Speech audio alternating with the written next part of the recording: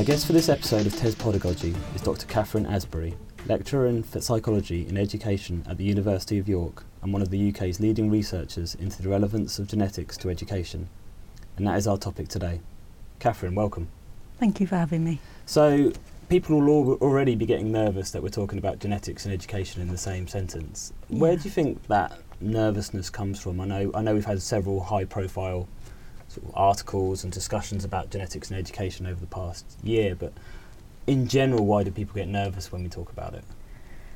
I have some sympathy, to be honest, for people getting nervous around this topic. Genetic research generally has a difficult historical past that culminated in World War II at the end of the eugenics movement, and thankfully that brought the eugenics movement to an end. But I think that behavioural genetic research generally was tarnished by that, and that people worry that if we take genetics into account in thinking about how human beings behave, and in particular how children learn and develop, then people worry that that's going to lead to a situation in which we discriminate against the less able or those who are weaker or disadvantaged in society for any reason. So I think the problem is not the research, but fears about how it might be used. And I do have sympathy for that, and I think we have a duty to reassure people that that's not why we do this research. That's not the purpose of twin studies or adoption studies or behavioural genetic research in general. And you've been on the twin study with Robert Plomin for 16 years, I think we were discussing earlier. In that time, have you seen that nervousness shift? Have people become more nervous, less nervous? Does it go in cycles, or is it pretty consistent? People are a bit wary of the topic. It's a really funny mix. So if you write an article in a newspaper or read an article on this topic in a newspaper and then look at the comments underneath, you will see a great deal of nervousness. But when we research this more systematically, so there was the twin study you mentioned is TEDS, and a few years ago there was a paper that looked at teachers' views of the role of genetics in influencing how children learn. And I have a PhD student, Madeline Crosswaite, doing something similar at the moment. And teachers are actually really open to the ideas. So when it's kind of put objectively to them, they can see it makes sense. Teachers accept that that genetic factors influence the behaviour that they see in the classroom. But there is still this worry about actually using that information. As I say, the worry's not about the research, it's about how it might be used. And you wrote an interesting piece for TES in the aftermath, if you want to call it that, of the Toby Young article that was pulled from Teach First, saying that we do need to have this conversation about genetics and education. It's one that is necessary. Do you want to talk a bit more about why that conversation is important? Yeah, I think it's for two main reasons. So the first reason is that everything is heritable. So everything a child is doing in a classroom, from learning to read, learning to do science, how they're playing with other children, how they're communicating with their teachers, their mental health and well-being, is influenced by their genes. And so when something is such a central part of who children are and how they behave, and therefore how we plan to meet their needs, it seems a bit bonkers not to talk about it. There's nothing else that we wouldn't include in the conversation if it was that central to what was actually happening. So that's the first and main reason. It's kind of a no-brainer. We've got this robust, replicated, reliable research that's been around for decades and decades and decades, and it seems silly to ignore it and pretend that it's not there.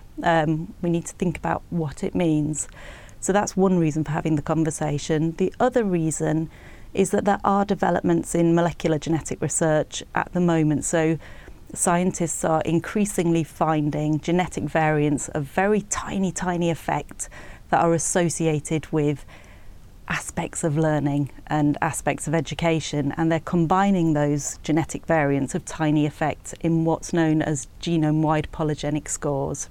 That's a mouthful. It is a bit of a mouthful. I'm glad I said it properly. Yeah, you did very well, yeah. And I think what we will see over the coming 5 years or so is genome-wide polygenic scores that can explain a good chunk of the differences between children in aspects of their education and aspects of their learning.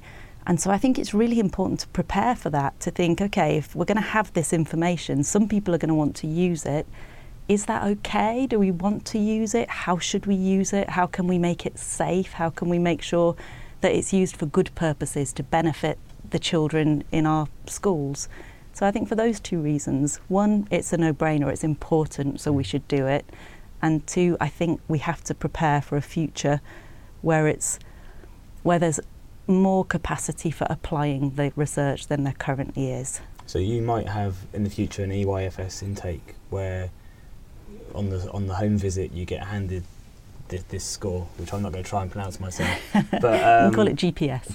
This GPS score of a child. That's a foreseeable future. Well, I don't know, but what I do know is the research is developing these genome-wide polygenic scores, these GPSs, and I don't know how they'll be used. I don't know, and that's a decision that society will take or individuals will take. Even that we don't know. So there are ethical, legal, regulatory issues that need to be seriously considered. Otherwise we'll kind of be hit with a situation where a commercial company is using them and offering them to some people, and they're being used in ways that might be useful and might not.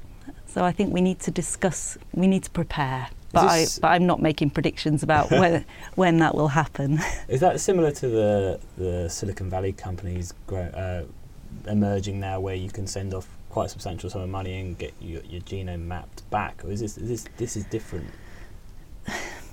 Well, it is different. So you can write to you can spit in a tube and send it off to a company like 23andMe, That's the one, 23andMe. And they will tell you your risk of things that range from liking asparagus right through to having Alzheimer's. So all curly hair, all sorts of things are in there.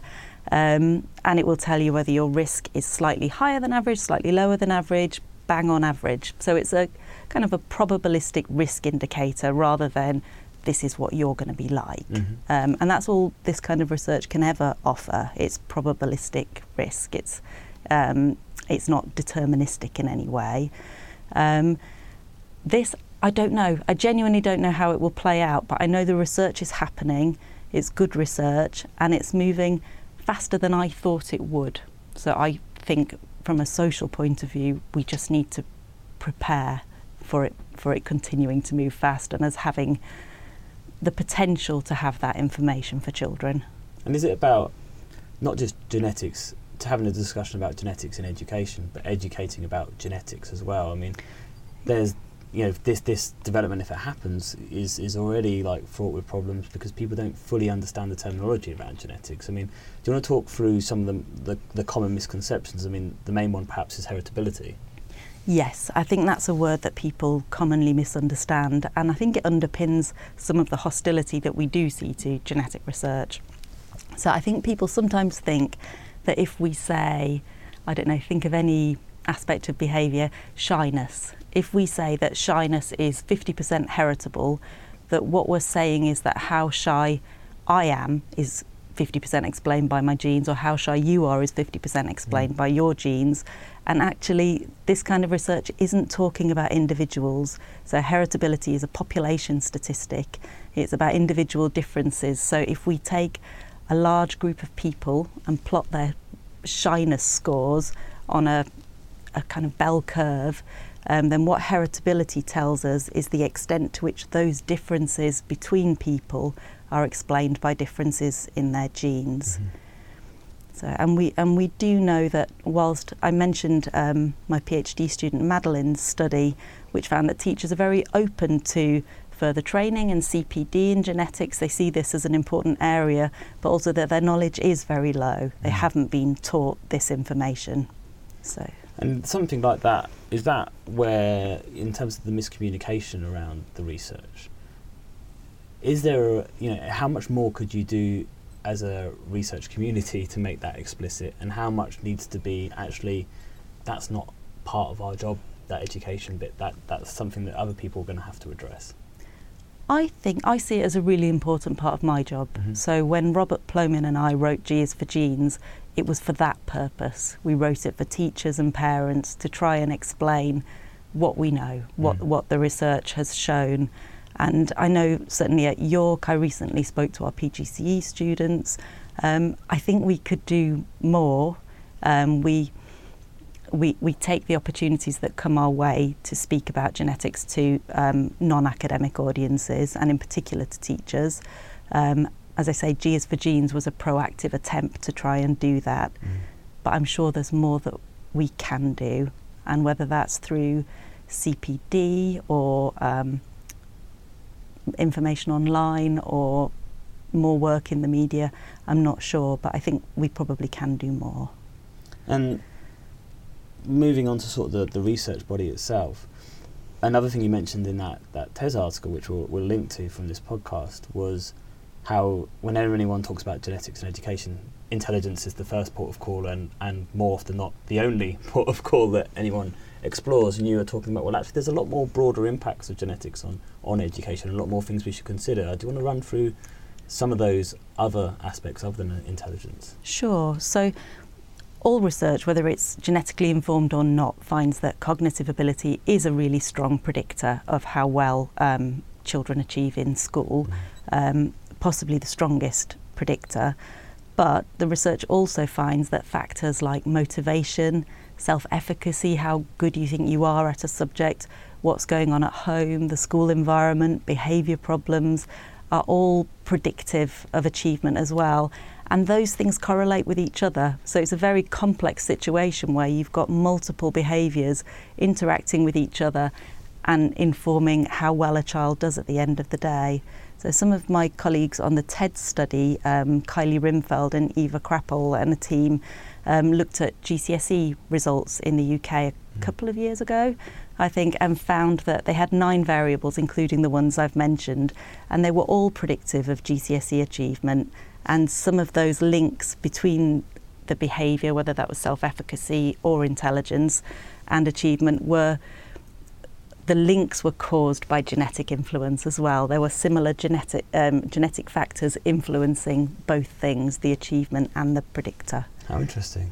So people can sort of understand why intelligence might be genetically influenced, but they might struggle with motivation and behaviour and self-efficacy.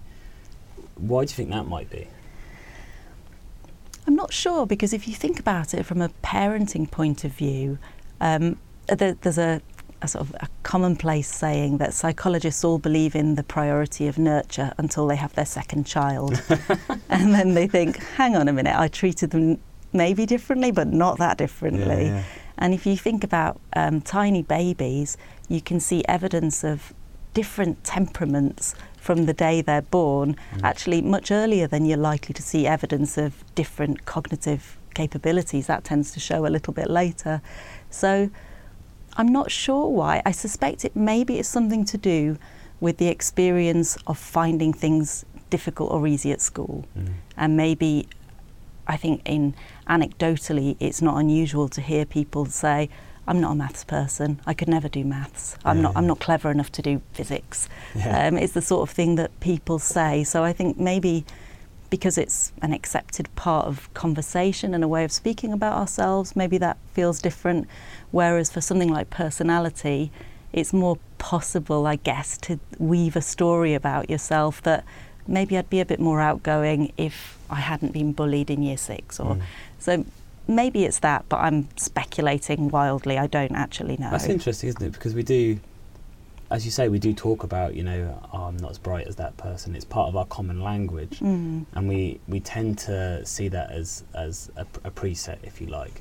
Whereas with engagement or with motivation or with self-efficacy, we see that as much more fluid, I guess. So maybe it's just a language problem in education. And yes, it could be. A group of language. So when we're talking about these factors, and we're saying some of them can be genetically influenced, what does that actually mean, and how much sort of fluidity can you move from those sort of influences?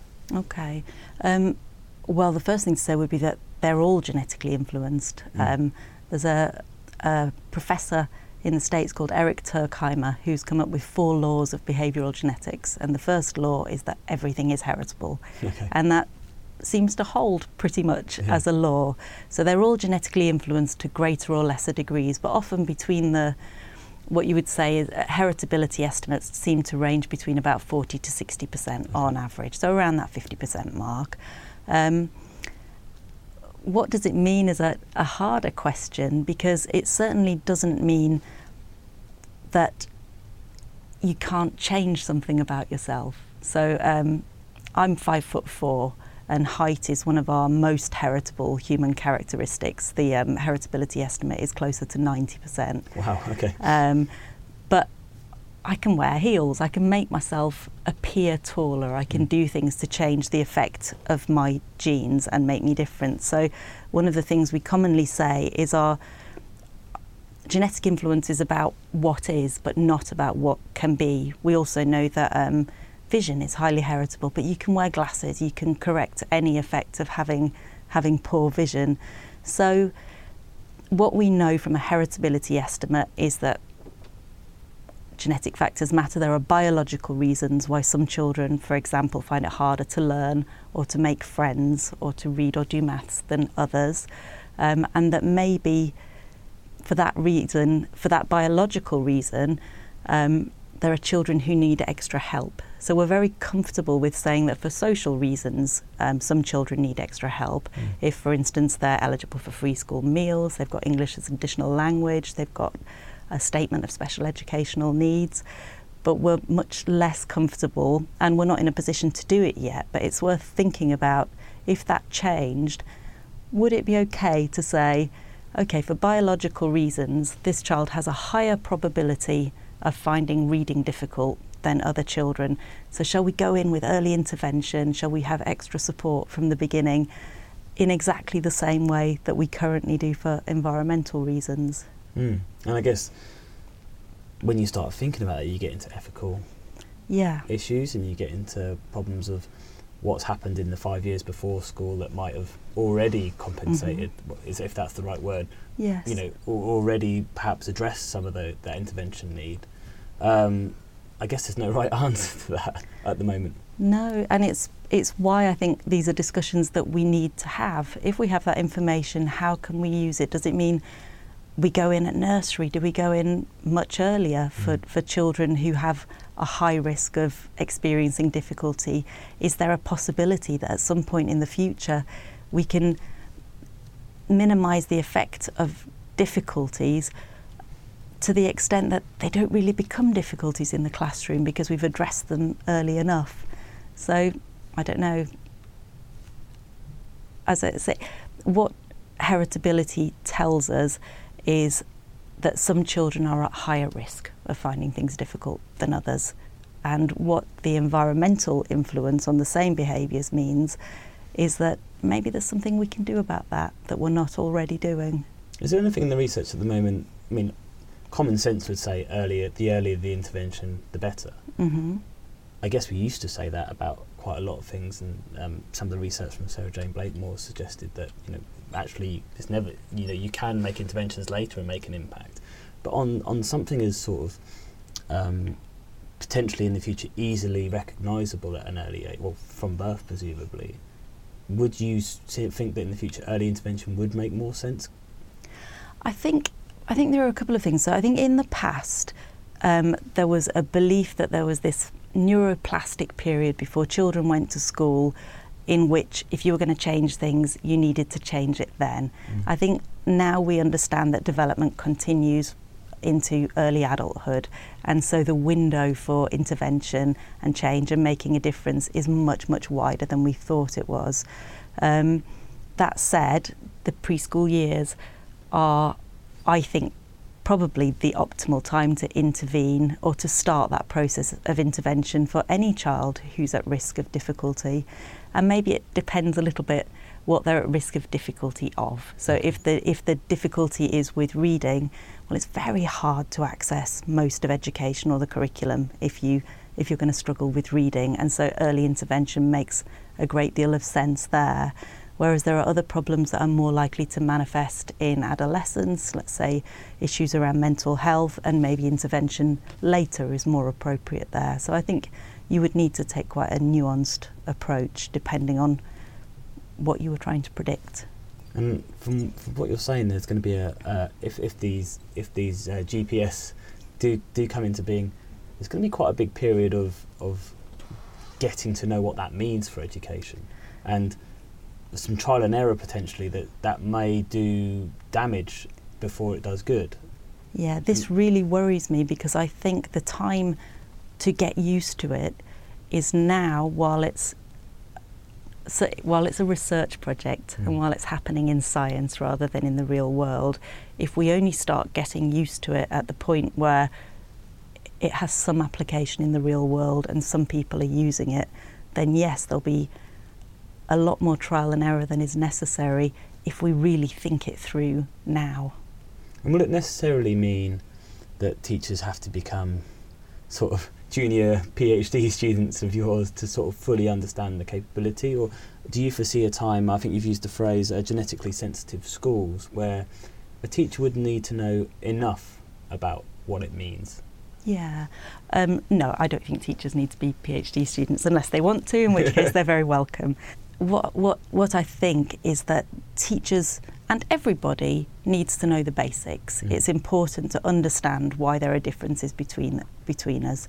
That said, at the moment, I think the only application of behavioural genetic research is that it adds extra weight to those who argue that we need to nurture individual differences better in our classrooms.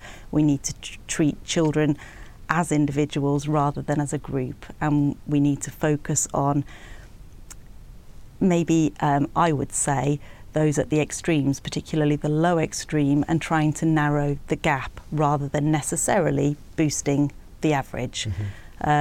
So I think that's what it tells us, that we need to nurture individual differences. If we reach a stage where something like a genome-wide polygenic score is used as a predictor of ability, then again, teachers don't need any particular expertise, because it's actually no different to using eligibility for free school meals as a predictor of whether a child will need extra support. So no, I think we need understanding, but at a reasonably basic level. Teachers don't need to be researchers for any of this. Do you think when you're talking about knowing, for example, that a child is eligible for free school meals, and knowing the equivalent being knowing the GPS score, is there anything to suggest from your research or in that research body what appropriate interventions might be, or is that where you sort of hand it over to the sort of more intervention-based, pedagogy-based researchers and say, okay, we know this child needs help. What's the best solution for children who need help with literacy? Yes, I would hand it over at that stage. And also, it might not be that it's a specialist intervention. Teachers and intervention researchers already know what works well to a large extent for a child who's struggling with reading or maths, let's say. And so it might just be a case of extending that intervention to some children who are not currently included. My understanding is that using indices like free school meals successfully identifies 2/3 of the children who are likely to underperform at GCSE, which means we're missing a third. So none of our current indices are identifying a third of children who are at risk of failure. And maybe that's somewhere where some kind of genetic prediction might in the future be able to help. It's not unreasonable that there might be children who are not eligible for free school meals, but for biological reasons find learning more difficult than their peers, and that those children might currently be being missed, and opportunities for intervention extended to them might be really valuable. And I guess there's the scope here is huge, because we talk a lot in education about expectations of pupils, and if they come from a certain family, you have low expectations or high expectations. There's loads of work that's been done to counter that, but it still does exist in education to a degree. I guess it can help both raise expectations, but also for some students who you think you're being lazy, or your profile, for example, without the genetic stuff, but the way you've been brought up should suggest that you're a lot further ahead than you are, and it could actually be quite helpful for those students. Yeah, I think so. I think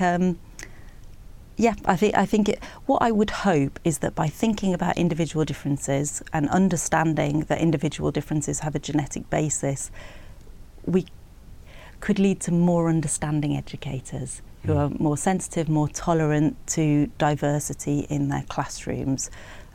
Equally, I would have to admit that there's a risk, exactly the same as the free school meals risk, that if you say this child is at risk of struggling or not achieving highly, that you could reduce your expectations of that child, and that would be equally wrong. So that's one of the things I think we need to assess and prepare for, and make sure it doesn't pan out like that. And when you tell teachers, I know you do a lot of work with teachers, when you say individualised learning, does horror appear on their face, thinking a differentiated lesson for 30 different students, or are they quite embracing of it? Do they see it practically working? Well, my impression is that it seems a bit utopian. Okay. Because it is. I think teachers will tend to feel, well, of course, if I had all the pairs of hands and all the time in the world, then I would be able to personalise things more for children in my class. And I have every sympathy for that. If you've got 30 children in front of you, there's only so much you can do, and there's only so much you can know about each of those children and what's possible or what might be holding them back. So I think the personalised education agenda fell out of favour before we wrote G is for Genes, and I think that's probably largely for practical reasons, maybe some misunderstanding of what it meant.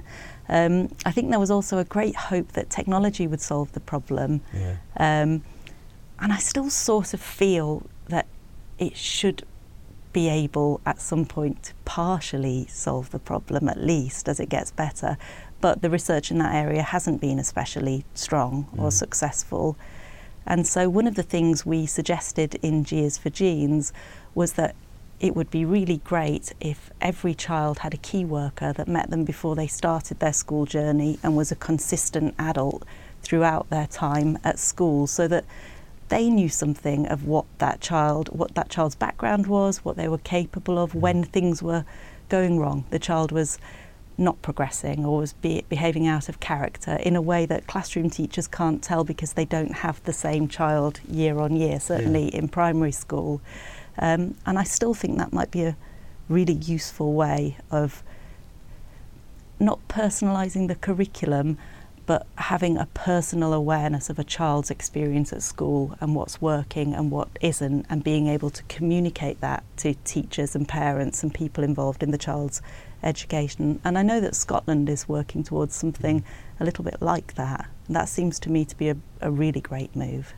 And I guess you need a school-based policy, and schools need to do things and teachers do. But you've also spoken about policy and on a national level about an equity, I guess, of routes forwards. And be that university at the moment is still the pinnacle of and everything else becomes second best. Do you want to talk a bit about what you think could be done at that level as well? Yeah, I think this is a major problem that we have as a society. So if we accept that there are huge individual differences in all of the traits that are relevant to choosing what we want to do with our lives as study or employment, and how successful we are as we go forward and do that, and if we embrace that diversity and say that partly for biological reasons that's the way that we are, then the only way we can genuinely embrace it is if you have diversity of outcomes, if you have enough things if you have enough opportunities for everybody to find a niche that's a good fit for what they like and what they're good at. And at the moment, we do funnel children towards university, and we take a pride in it. We boast when we have a higher level of children going to university, whether or not that matches what they want to do with their futures, whether there's a job that they would like that they can get after their degree. We kind of see university as the end goal. I think we need to take a much more lifelong perspective, see how people want to earn their livings, how they can best use the skills that they have. And so, I mean, we've made lots of moves towards a decent apprenticeship system, but we're not there. There are some pockets of really good practice, some companies are doing really good work, but as a government and as a society, I think we simply don't have enough options for everybody to find their niche, to find a life that fits them and that they can be satisfied, happy and fulfilled in, that they can be successful on their terms rather than our very narrow, arbitrary terms of, did you go to university? Yeah, I was going to say actually, there's a Michael Merrick, actually, a teacher in Cumbria, has written for us about before. There's this feeling that aspiration is equated to a certain goal. Yeah. That aspiration itself is rarely individualised.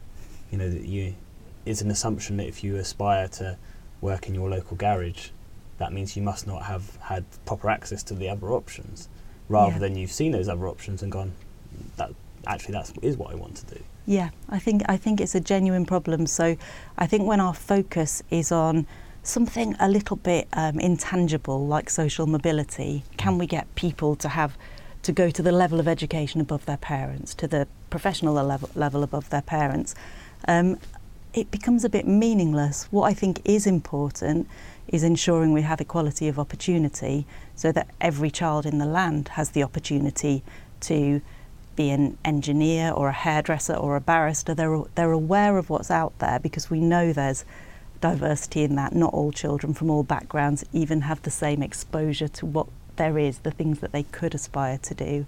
But if they do have that same exposure and they have a genuinely equal opportunity to go for it, then beyond that, see what happens. Let people choose what they want to do.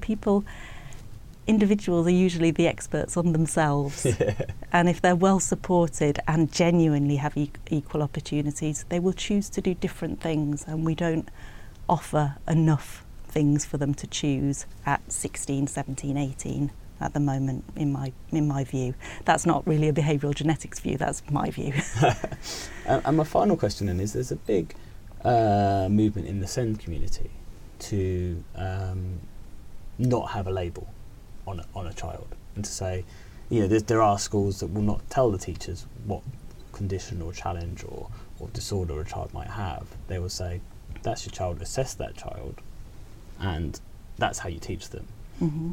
Do you foresee that being a challenge to your GPS score or a genetic influence in education, where they say, why we don't need that information, we will assess this child for who they are and we'll ignore that? Is that something that might happen? Is that something that you would welcome, not welcome?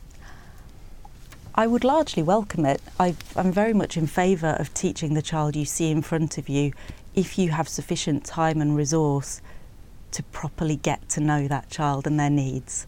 If you don't, then actually having some diagnostic information, a label, just the fact of being put in a group that needs extra support is probably necessary. But if that's not the case, then absolutely treat the child in front of you. I listened to the interview you did a little while ago with Maggie Snowling on dyslexia, and how actually in the early year foundation stage, a child who is having difficulty with reading needs extra support. And it really doesn't matter why they're having difficulty with reading, they're just having it. So do the intervention then. So I'm very much in favour of it, but a bit like my utopian idea of personalising the curriculum for everybody, I'm not sure how realistic it is for teachers to know the children well enough to not miss some of their needs. And in that situation, a GPS score is actually a one tool of many to be helpful. Yeah, very definitely one of many, and not the most important one, but it might add a little bit of extra information. Brilliant. Well, thank you very much for joining me. Thank you for having me. Cheers.